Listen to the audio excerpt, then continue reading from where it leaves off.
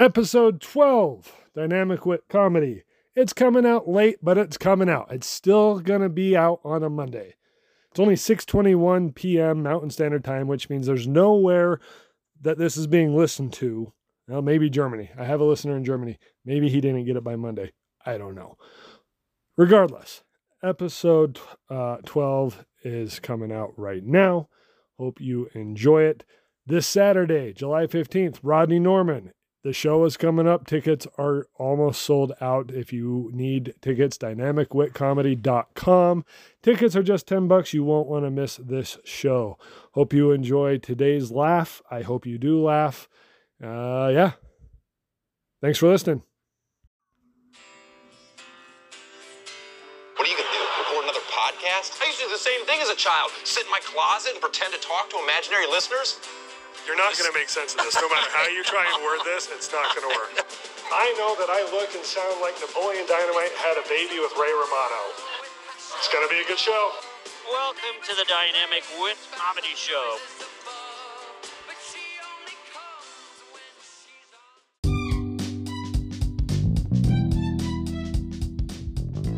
Today's topic is exaggeration. Everyone is guilty of overstating something at some point. It could be anything. People exaggerate about the most simple things in life. How tall or short someone is, how attractive or ugly someone else is, how good or bad foods are. Anything and everything can be and often is over and underhyped.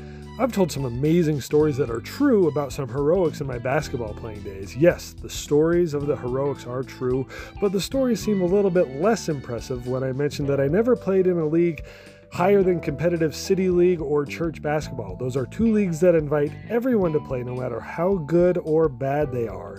Those are leagues for the not quite talented enough players. Sony once overhyped how controversial the movie The Interview was. After watching the movie, I realized that it wasn't a controversy, it was stupid. I would have taken my name off of that picture too if I were Sony. Not because of how controversial it was, but because it was literally such a stupid movie. It would have been an embarrassment to anyone involved. Other times exaggeration is warranted. Have you ever used the restroom on a plane and immediately used it after the big sweaty dude who shouldn't be allowed to fly, let alone get on a phone booth-sized bathroom with no vent? That kind of smell will gag a maggot, as Mike Myers would say. And when a small child gets hurt, there is always an adult somewhere who will rush to that child's aid and tell the child over and over again, "It's okay, it's not that bad, you'll be fine, you're okay, you're okay." The child could have a piece of glass sticking out of its forehead, missing an arm, and again the words, "You're okay," will be spoken. I actually support that kind of underhyping. The problem that I find with exaggerating is that if someone takes your word for how good or bad something is, it will eliminate that person's opportunity to decide for themselves. Humans often rely too much on other people's opinions rather than forming their own. I'm guilty of it, so are you.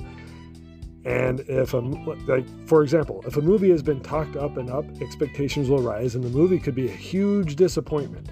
That was my experience with the ever so great Bourne movies. Though they were fun to watch, my opinion of the Bourne movies are just that, fun. With all that being said, let me just say there's one more thing. I deeply hope that Better Than Sex Cake is absolutely an exaggeration, because while the cake is good, I've had better desserts. Have you ever seen Cialis or Viagra commercials?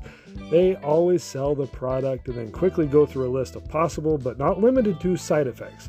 Those side effects are not exaggerations, they're results, which means those side effects have actually happened to actual people. I don't even know what anal leakage is, but it cannot be pleasant. But people still buy bottles upon bottles of those pills. My point is, I'm pretty sure if you put those same possible side effects on the side of any Betty Crocker cake mix, that no one is buying that cake. So again, I am saying Better Than Sex Cake is absolutely a myth.